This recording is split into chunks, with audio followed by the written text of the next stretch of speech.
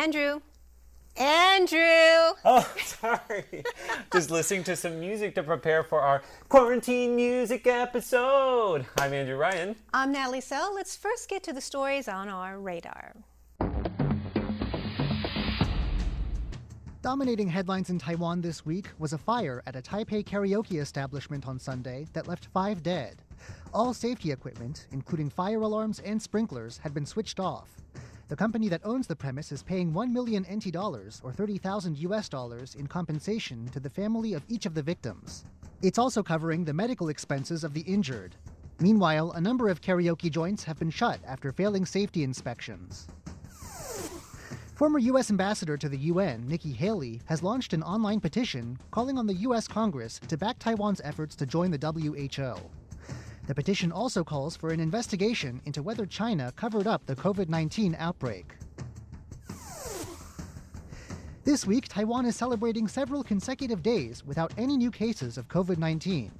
Several hotels across the island have begun marking each day with 0 new cases by turning on the lights in certain rooms to spell out encouraging messages. Monday was Koningsdag, or King's Day in the Netherlands, and to celebrate, the Dutch Representative Office in Taipei unveiled a new name. The change from the old name, the Netherlands Trade and Investment Office, to the Netherlands Office Taipei reflects the office's expanded scope. They also gave Taiwan's medical workers 3,999 tulips. And under the radar this week, the Taipei Zoo is requiring visitors to give personal information in order to enter. That's in light of COVID-19 concerns. The zoo is also limiting the number of people who can enter popular pavilions. The animals can get as close to each other as they want, but humans are being asked to maintain social distance. Today's word of the week is a Taiwanese musician that we like. Okay, let's Ready see what to you guess, have. Andrew? Superman. Saya. Samigad. That's right. She's a friend of yours, isn't she? Yes, she is. Did you translate for her or something? Yes, I translated one of her albums for her. Yeah, she has such a beautiful voice, so expressive and so clear, and I love her music. I love Aboriginal music, actually. It's just beautiful. So I think people should check her out. Her album is actually right here. So awesome. She's got a lot of great albums out, a lot of videos. You can check her out on YouTube. All right, wonderful. A selection from the Nanwang village, the Puyuma tribe, to start off with. You ready for mine? Yes. All right. I don't think I know this person. Okay, tell us Her about. name is Iligalu, and she is from the Amis tribe. Oh, I think I've seen this while I was researching Aboriginal singers. So we both chosen female Aboriginal singers That's from amazing. Taiwan. She's from the Amis tribe. She has a fantastic album that came out in 2012.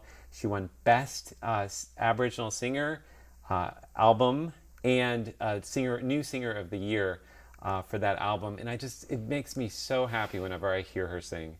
So that's Wonderful. my choice. Check these two singers out. Let's put these on the shelf. Now we're dedicating this entire episode of Taiwan Insider to music. It's a great way to distract yourself from all of the terrible news we've been seeing. Now, a little bit later on, I'll be speaking with a Taiwanese concert pianist who's performed at Carnegie Hall 6 times. And he's even going to be sharing one of his pieces of music with us. Now, music isn't just a great distraction. It's also a proven way to relieve stress. And I'm going to tell you all about that in today's Taiwan Explained. In today's Taiwan Explained, I'm going to tell you all about the many ways that music helps us relieve stress. Oh, good. I need to learn more about this. All right. We have 60 seconds on the clock. You ready? Yes. All right, go. There are many neurological responses in the brain when we listen to music. There's an increase of immunoglobulin A, which boosts our immune system, and natural killer cells, which attack harmful bacteria and germs. Connecting with music also increases dopamine, which makes us happier, and reduces cortisol, which is a stress hormone. So whether it's creating, playing, or just listening to music, it soothes our minds. Music actually alters our brainwaves, which helps us relax. It can even help you overcome insomnia. Listening to calming music in a relaxed position for 45 minutes helps you fall asleep easier. The beauty of music is it distracts us from our worries, and it's a creative outlet that helps us explore and express our deepest emotions. All right. Very nice, Natalie. Good job. Yeah. Just as you're talking, I started to kind of feel calm Did and you? relaxed. Music does that for us. So when you're listening to music, do you actually feel the physical response? You know, right away. I feel like I turned on like a stress release, magic, pill or something. Yeah, whenever I turn on the music or start playing music or something, it just, it's like you're starting to operate on a different wavelengths. And the music is very soothing. I mean, it depends what you listen to, but So what do you listen to? I like to listen to jazz. It's just very relaxing and very innovative. It's fun. That's Yeah. great. How about you? I like to listen to a little bit of Bach with breakfast. That sounds like a good way to start your day, Absolutely. Andrew. It puts me in the right mood and gets me kind of like not thinking about my cell phone and news and work. That sounds great. All right, well, thank you so much. And that's today's Taiwan Explained. In today's Taiwan by Number, we're going to be talking about Mando Pop. That's Mandarin pop music. Now, Natalie, I'm guessing you're probably not too much of a fan. I don't look like a fan, right? I don't listen to that much pop music, so. Well, I have to tell you, I'm a huge fan of Mando Pop. In fact, I have to thank the Mando Pop industry for teaching me Chinese. When I first came to Taiwan 20-something years ago, I would learn like 2 songs a week in Chinese. Wow. Sing them You at memorized karaoke. them? That's Well, I didn't amazing. memorize them, but I could at least read the words on the Wow, screen. that's how you learn your Chinese. That's how I learned my Cool. Chinese. Yes. Want to sing something for us now? No. All right, we're going to start off with the first question. What is the best-selling Mando Pop album in history? So aren't you supposed to ask me a number? Yes, I'm going to get to the number in a second. I don't know. Well, you can guess the singer. Jay-Zhou? Close. Okay. Try a female singer. Zhou Huajun. Oh, a female singer. Ame? Yes. Okay, so this is, let's have a look at the album. This is Ame. Really? She is a Puyuma singer from the Puyuma tribe, but she sings in Mandarin. And this is her album Bad Boy, which came out in 1997. Not her first album, strangely. It was her second first was album. about sisters, right? Yes, It came out with that Jian-mei. sister. That's Yeah, right. Jian-mei. 96. That was my first year in Taiwan. I like that song. So my question for you is how many albums did Bad Boy sell in Taiwan alone? 5 million? That's a lot. There's only 23 million people in Okay. Taiwan. Overguess. Let's have a look at the answer. 1.38 million. Well, so that's the best-selling Mando Pop album. Yes, it is. And what's crazy about that is that was 1997. So that really says a lot about when the record industry started to... Yeah. So who knew back then that that would be the #1 album and would never be surpassed? Now I want to talk about a couple other big names in Taiwan's Mando Pop industry. But first I want to tell you a little bit about the Golden Melody Awards. Now the Golden Melody Awards are like Taiwan's Grammys. And you can see some footage there of previous awards. They hold it every year in June. However, this year, because of the coronavirus pandemic, they've postponed it to October. So hopefully they will go up as planned. Now, which Taiwanese pop singer has won the most Golden Melody Awards? Jay-Zhou? Yes, Okay, got that it is right this correct. time. Have a look.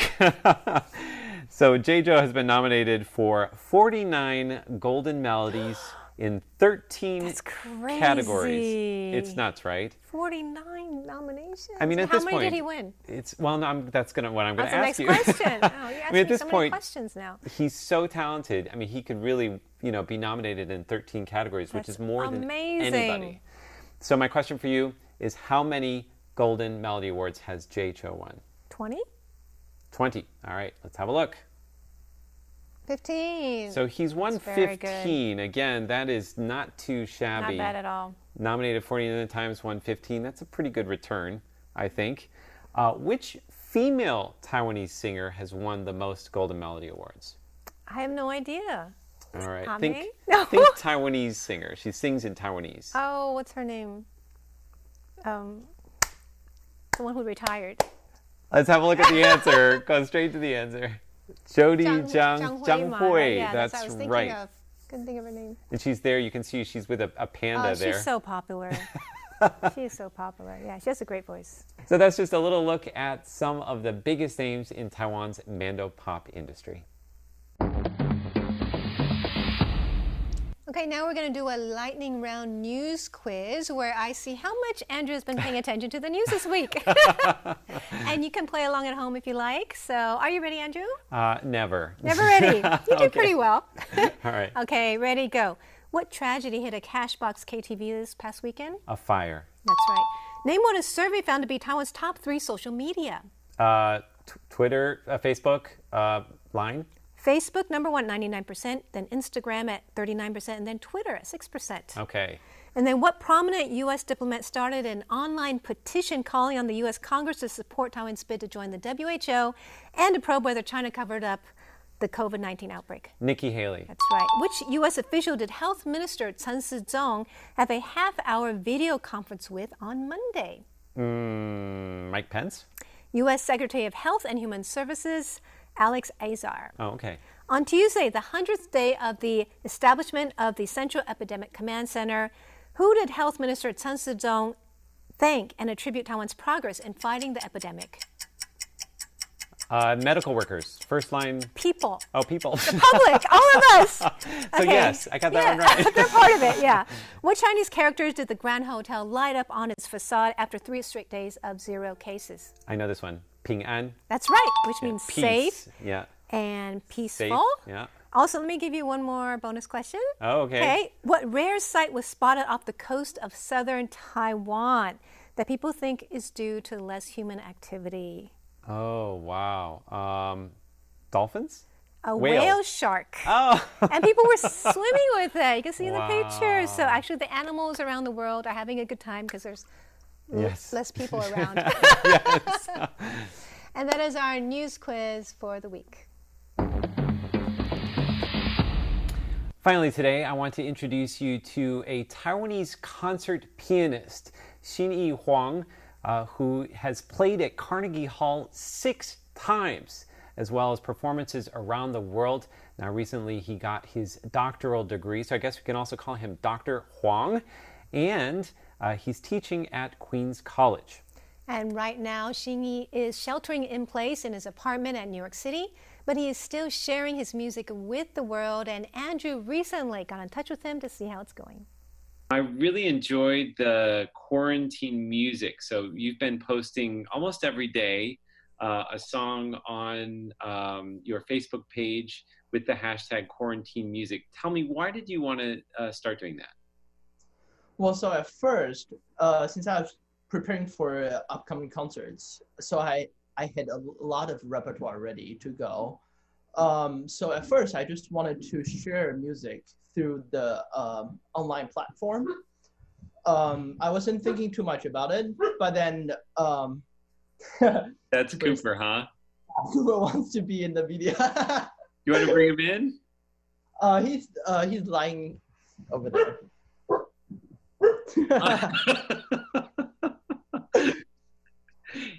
He's usually lying underneath your feet when you're playing, right?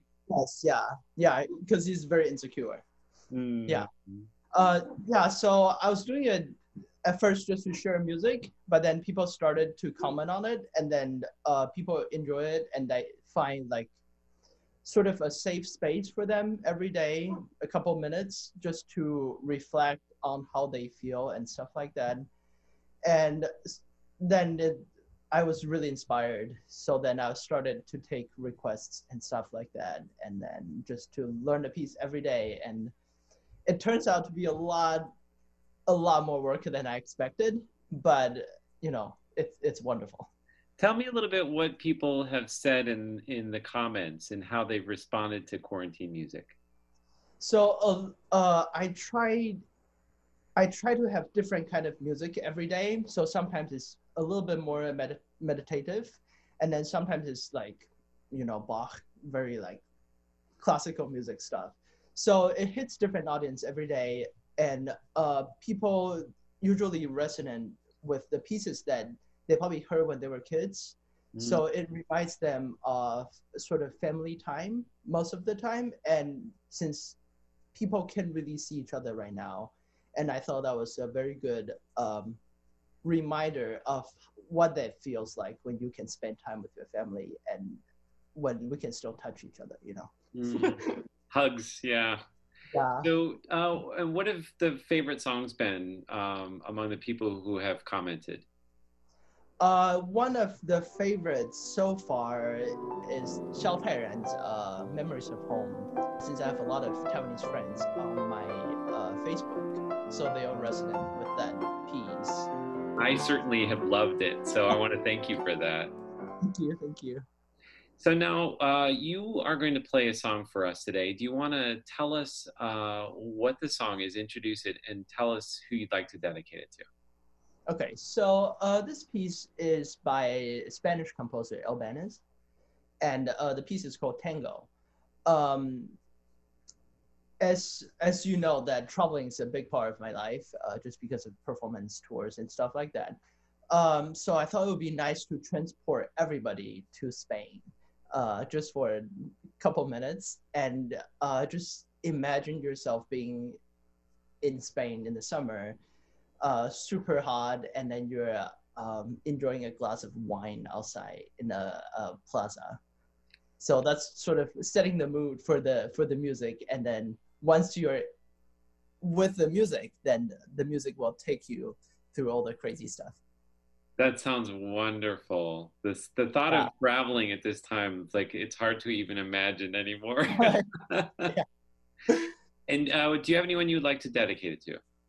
Yes, I think I would like to dedicate this piece to all the health workers, people who are in the front line.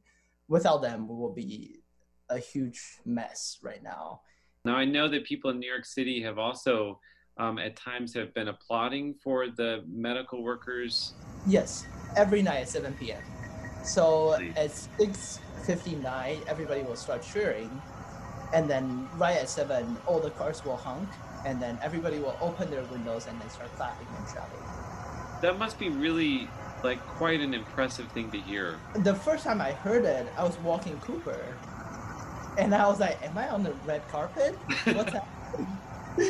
But then I read about it and I was like, oh, that's, everybody's doing it just to show their appreciation. And I thought it was a very nice gesture and sort of feels like you're not in this alone. Everybody is in this together. And if we can stay together, we can go through this.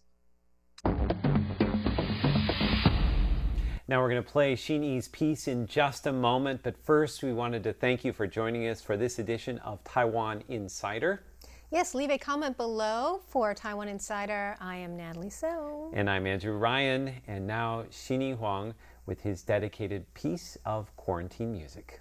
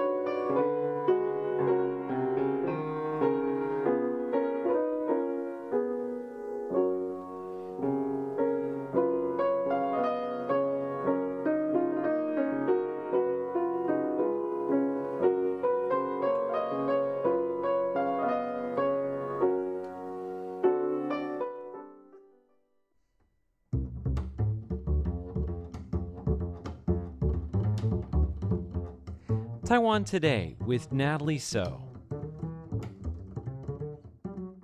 Hello and welcome to Taiwan Today. I'm Natalie So. Today I speak with a top epidemiologist in Taiwan about how we can prevent further spread of COVID-19 and what we know so far about treatment. Professor Ling Shenhe is an epidemiologist at National Taiwan University. Join me as I talk with him about COVID-19. Professor Lin, the pandemic is spreading like crazy. How bad do you think it will get before it gets better?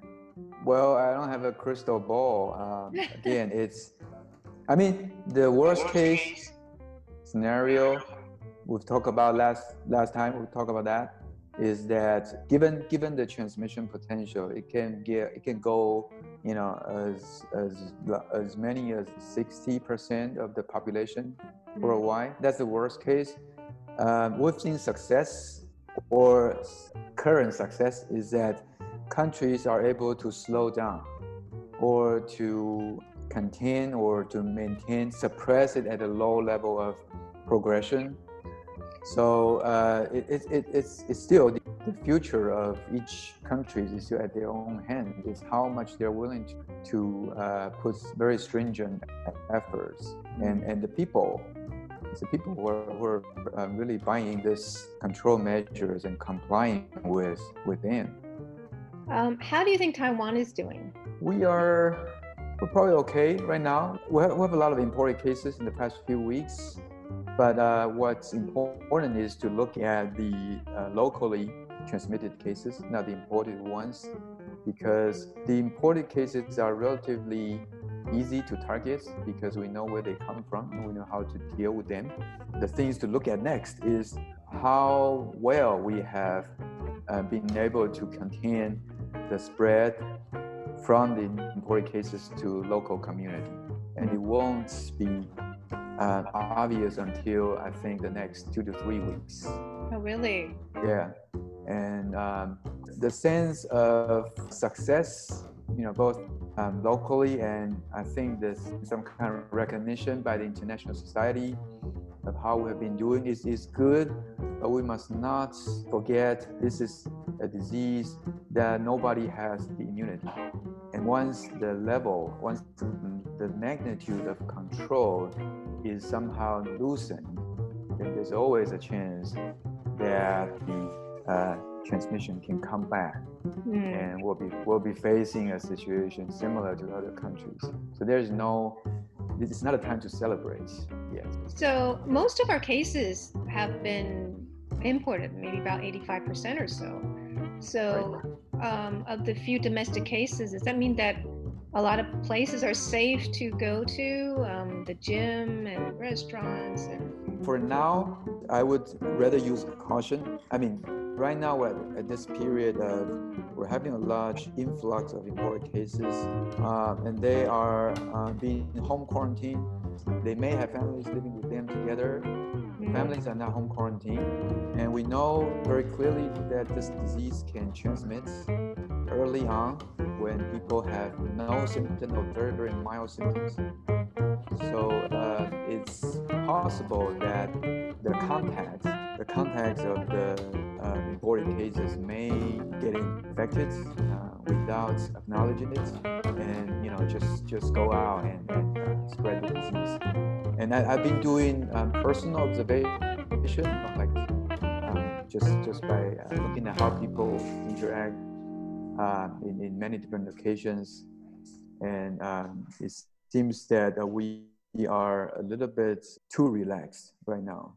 Yeah. You mean we're too close to each other when we talk to each other? And yes, without a proper protection. Just imagine that you are a potentially infectious person, because it can really go asymptomatic. And how would you protect yourself, your friends, and your family? That is what we should do right now. Yeah. So I know the government is considering social distance guidelines, like Singapore almost. Maybe not, the punishments may not be so severe and so quick, but keeping about a meter's distance. What do you think about that? Well, I think advocacy for social distancing is good, especially at this moment.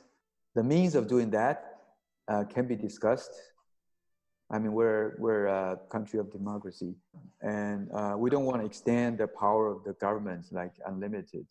If there is an increasingly warning sign of local transmission, depending on the level of compliance and cooperation of the society, there may be a need to strengthen the control measures. So do you think that a meter's distance is reasonable, that we should be doing that now? Enforcing people doing this, or like advocating, or Yeah, either way, suggesting or enforcing. oh yeah, I mean 1 meter is sort of the minimum, because we know clearly from the various aerosol and droplet studies that not to talk about coughing or sneezing, just simply talking loudly can generate aerosol droplets that can go quite beyond 1 meter. There are now plenty videos from this kind of high-speed camera that captures the movement of droplets. It's invisible to eyes, but if you use high-speed camera, it's very clear. So 2 meters is safer than is a better bet than 1 meter then. I would say, yeah, unless the persons are wearing face mask, because having a face mask is not for the purpose of protection, but for the purpose of preventing the source. This is something we call source control. So, whenever you do a lot of talking, I would suggest wearing a face mask. What do you mean by source control? Protecting the other person? Yeah, so the source is a source of droplets or the source of infection. So if you can cover, so it's just like when you sneeze or you cough, you cover with your sleeves. If you have a mask, it's like a constantly covering your mouth when you do actions that may produce droplets. So what are your suggestions in terms of our daily lives? Should we be wearing masks whenever we're talking to other people? Outdoor may or may not, but indoor, closed, poorly ventilated place, I would just suggest wearing a mask, at least for the current situation. I mean, I would consider relatively easy to do. Mm-hmm. I mean, we have enough masks, and this is not adding too much trouble to ourselves. But collectively, this can be like a vaccine. If done well and done properly, the source control can reduce the transmission just as effective as a new vaccine. Well, we're waiting for the new vaccine. What do you think about how people are being treated now? Can you tell us how people are being treated? You mean treatment? Yep. Well, so there has been a lot of discussion about this anti-malarial drug, chloroquine. We have only limited data suggesting that the drug might be useful. So it has, as far as my reading in the various reports, has been very commonly used. Probably in New York, they're using it very widely. In Taiwan, we're using it for those who are hospitalized with a certain level of sickness. But there's no strong scientific evidence about how to best use it and when to use it, because lots of physicians are reporting their observations that if you use it too late in severely ill patients, it seems to be not effective at all. And in addition to that, this drug has side effects of arrhythmia.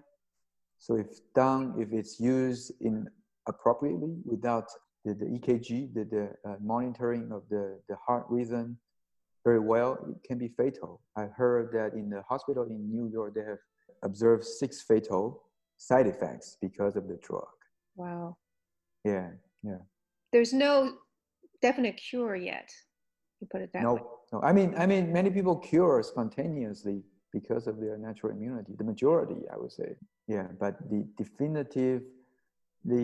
effective medications, anti-malarial maybe, the new drug remdesivir maybe, because seems still promising, but we just don't have enough strong evidence to widely spread the notion. Well, how long do you think it will take before a cure is developed? Well, for new drugs, it will take long, like months.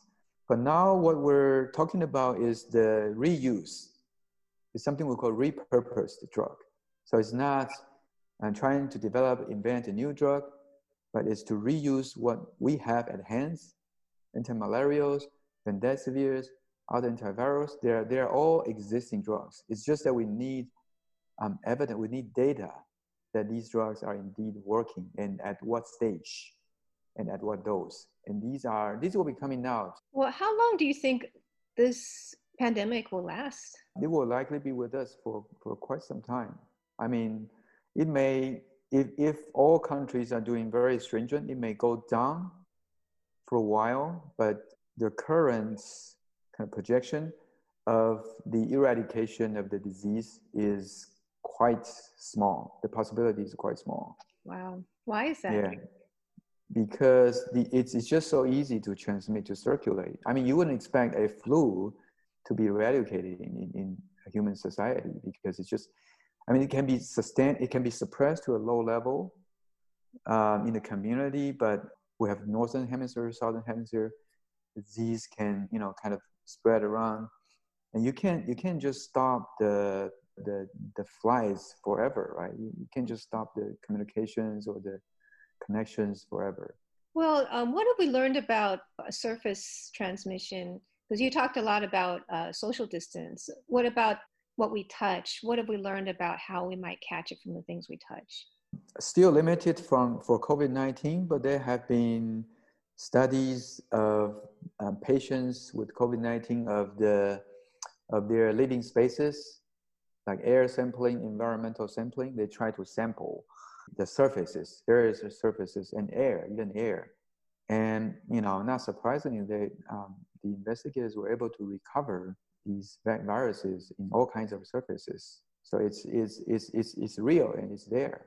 So again, I mean, talking about source control, having a face mask, another advantage is that you can, in case you somehow become asymptomatic or very mild cases, having a mask covering your mouth will decrease, the chance that you contaminate different kinds of surfaces, right? You said that it was left in the air for a while for some people? Yep. Yeah, they do air sampling and they found it in the air as well. How long was it left in the air? Well, it depends on, the size of the droplets. So typically when you do the talking or even coughing, the majority of the droplets are large size. So they will, because of gravity, they will go down very quickly. But some of the droplets gets very, very small, at the size of the bacteria, like a micron, and they can stay for up to 30 minutes or even longer. Wow. Yeah, and we know very clear from other respiratory infections that the question is whether for this particular pathogen of COVID-19, whether this kind of airborne transmission is a very effective measure for transmission. For some pathogen like TB, tuberculosis, this is the most effective way of spreading this airborne. But for many other respiratory diseases like common cold or flu, it's mainly the big droplets, the big ones, not the small ones. Yeah. Well, what about COVID-19? Is it big or small ones? We don't know. I mean, big and small can both be generated. We just don't know whether the big ones or the small ones are more effective in terms of transmission. Oh.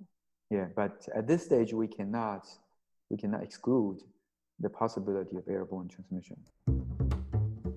That is Professor Lingshan He, an epidemiologist at National Taiwan University, giving us his thoughts on the global COVID-19 pandemic. Thanks for tuning in to Taiwan Today. I'm Natalie So.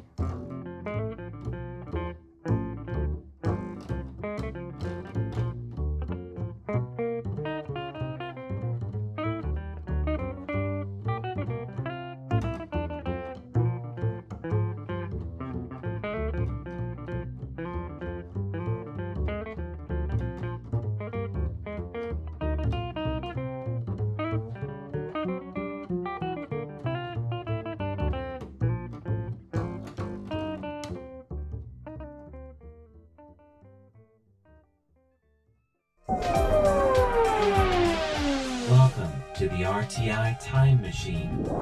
Today's time traveler is John Van Trieste, and the destination, Keelung, 1626.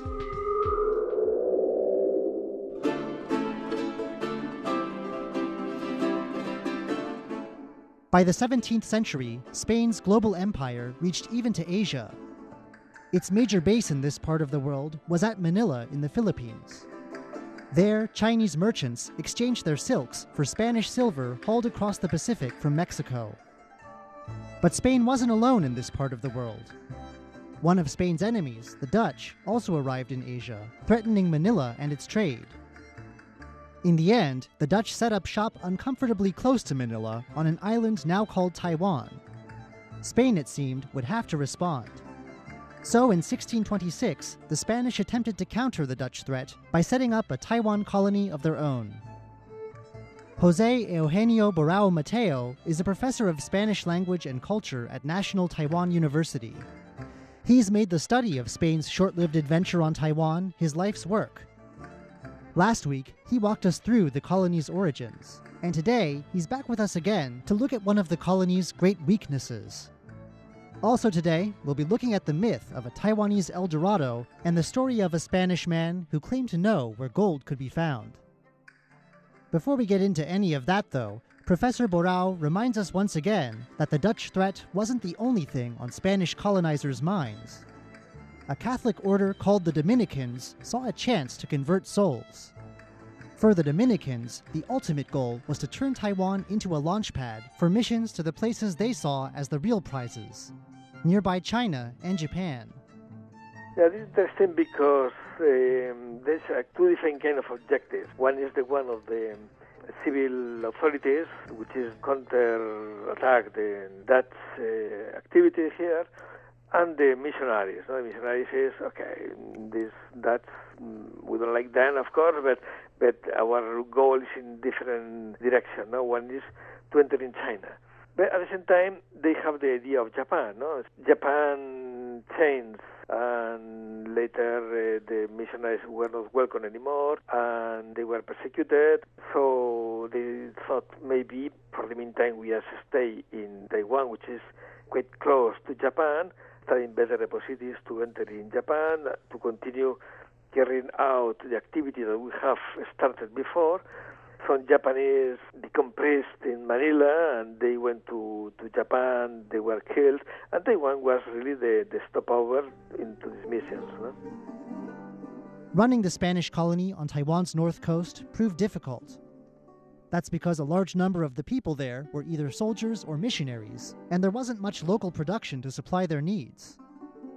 Near the Spanish base at Keelung, the indigenous Basai people traded widely, but they only grew enough rice to meet their own needs. Further west in Danshui, where another Spanish fort was built, forced sales of rice from local people created conflict. It wasn't just food that was a problem either. The Spanish soldiers stationed here needed equipment. We mentioned before the Basai tribes, they were more trading, and if they grow some rice, they were basically for their own consumption, so it was very difficult to trade. The people from Danshui, they were probably forced to sell their own rice, so they entered in some conflict. But rice is not everything, of course. You, as European soldiers, they need a kind of clothing, weaponry, they need something that cannot be produced here. From food to other supplies, the Taiwan colony relied heavily on supply ships from Manila. But these ships didn't always come on schedule. Professor Borao says the effect of this on the people here was heavily disheartening. Of course, you always can survive. It's more disappointed, morally speaking, in the sense that probably people expect this relief to go back to the Philippines, but there's not relief ships, so no way. You have to wait maybe for 1 year or 6 months, etc. It's more this sense of dependency. But what about doing some trading? It had been suggested that the Spanish base on Taiwan's north coast might be useful for trade. Especially if Manila were to come under Dutch blockade again, having this backup port on Taiwan might even allow Spanish trade with China to continue uninterrupted. But Professor Barao says the timing was off. After the Taiwan colony was founded, Manila was doing fine. More critically, without the inflow of silver from Spanish Mexico, Spanish Taiwan had little of value to trade. There was little incentive for Chinese merchants to come. The idea of the whole trade was, in a general broad analysis, is to exchange the silver from Mexico with the silk from China, basically. So for this you need an entrepot. Basically it was Manila. And then if Manila was under threat, maybe Ceylon can be a kind of supplementary port for this entrepot system. No? But if it's not needed, the role is very low, decline very much. No? In fact, once the Spaniards established this colony in the north of Taiwan, the ships coming in Manila from China start to grow again. Only once or twice is recorded that the Spaniards made some important attraction and some important business, no? Because you have to exchange something, no? The only thing you have to exchange is the silver, no? And the silver, which is the one provided for the payment to the soldiers, to the military personnel, to administrative personnel, is the only people can do business, no? So if you don't have this, the Chinese, they're not attracted. We've talked about northern Taiwan's defensive value and its religious value, but did it have anything else to offer Spain? Some thought it might. The island's mountainous east coast, facing the Pacific, was a place where not that many Europeans ventured. And at a spot where one of this region's rivers meets the ocean, it was said that gold could be found. An indigenous village on this spot, called Turoboan, was rumored to have lots of gold. And Professor Barao says this story became a tall tale, not unlike that of the more famous El Dorado in the Americas. Both the Spanish in the north and the Dutch in the south were attracted by these tales and launched searches for the gold. There is indeed truth to the idea that Taiwan produces gold, but the Spanish and the Dutch were both to be disappointed. It is, after all, only some gold. The first Spanish gold hunting expedition saw many would-be explorers killed in a massacre. Afterwards, the governor of Spanish Taiwan forbade all future searches. So, as you know, there is the legend, so to speak, of El Dorado, no? This place they can find in America, full of gold. The Spaniards discovered that the little gold can be found was here in Turoboan. They found something, but the first expedition was a failure, was massacred, etc., and the governor forbid further expeditions. I mean, gold there was around, but it was not big quantities. But still, everybody have still in mind this kind of gold area to be discovered, no? I ask if there was much other Spanish exploration of Taiwan. Professor Barao offers the story of a mysterious character called Domingo Aguilar, a maverick who may have come as one of the colony's soldiers. He married an indigenous woman and apparently knew the road to the golden village of Turoboan quite well. Later, when the Spanish colony finally fell to the Dutch, Aguilar became a person of interest, and the Dutch would try to force him help them find the village too. 2 years later, he disappears completely from records, and no one knows what becomes of him. Probably only one is recorded. Is called Domingo Aguilar, no? That probably he came with the army at the very beginning. It's not clear he is a soldier or an independent person. He married here with a local native. He was really independent, but cooperating with the Spaniards here at the same time, no? He made some trips to Turoboan. He knew the road, and when the Dutch came, they were very much interested in looking for him. And of course, he doesn't have any other choice but to help them. But it's interesting because in 2 years, or even shorter time, he disappears from the Dutch sources. No, maybe he was scared, or he just preferred to disappear, or he was killed, or we don't know what's happening with him. No?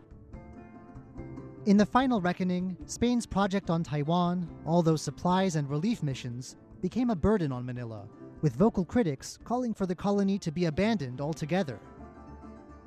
Next week, Professor Barao joins us once more to talk about the colony's decay and the trial of a governor after the colony's capture. I'm John Van Trieste, and I hope you'll join me again next week for another journey through time. In today's Taiwan Explained, I'm going to tell you all about the many ways that music helps us relieve stress. Oh, good. I need to learn more about this. All right. We have 60 seconds on the clock. Are you ready? Yes. All right, go. There are many neurological responses in the brain when we listen to music. There's an increase of immunoglobulin A, which boosts our immune system, and natural killer cells, which attack harmful bacteria and germs. Connecting with music also increases dopamine, which makes us happier, and reduces cortisol, which is a stress hormone. So whether it's creating, playing, or just listening to music, it soothes our minds. Music actually alters our brainwaves, which helps us relax. It can even help you overcome insomnia.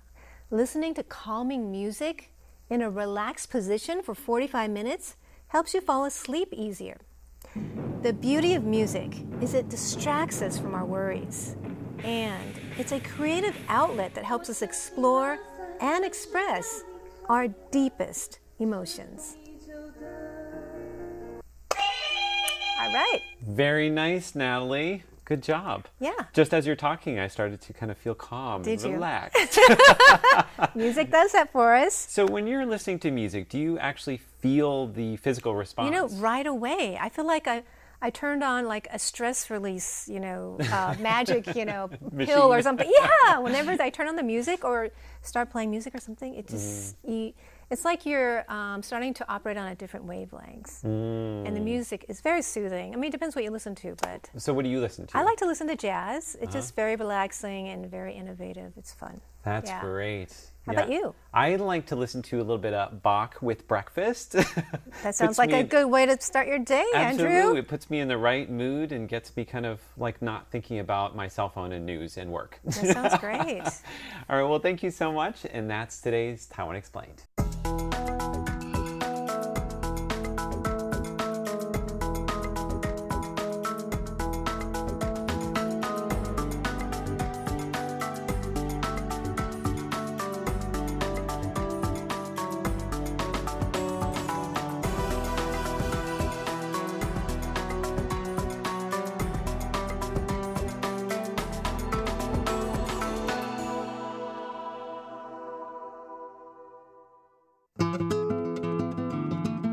You're listening to Radio Taiwan International.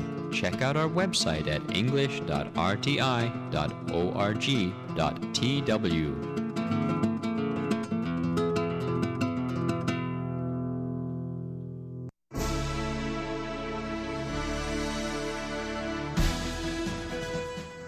Thank you for listening to Radio Taiwan International, broadcasting from Taipei, Taiwan. Check out our website at english.rti.org.tw. Again, that's english.rti.org.tw for the latest news and features from Taiwan. You can also listen to our programs and watch videos as well. Our 60-minute English language program can also be heard every day at the following times and frequencies. In southern China and South Asia from 1600 to 1700 UTC on 9405 kHz. Again, that's in southern China and South Asia from 1600 to 1700 UTC on 9405 kHz. And in Southeast Asia from 0300 to 0400 UTC on 15320 kHz. Again, that's in Southeast Asia from 0300 to 0400 UTC on 15320 kHz. We'd love to hear from you. Please send your comments to P.O. Box 123-199, Taipei, Taiwan. Again, that's P.O. Box 123-199, Taipei, Taiwan. Or send an email to rti@rti.org.tw. Again, that's rti@rti.org.tw. Also, visit us on Facebook. The address is fb.me/Radio Taiwan International. Once again, on Facebook, we're located at fb.me/Radio Taiwan International for videos, photos, and news of interest from Taiwan. Thank you once again for listening to Radio Taiwan International.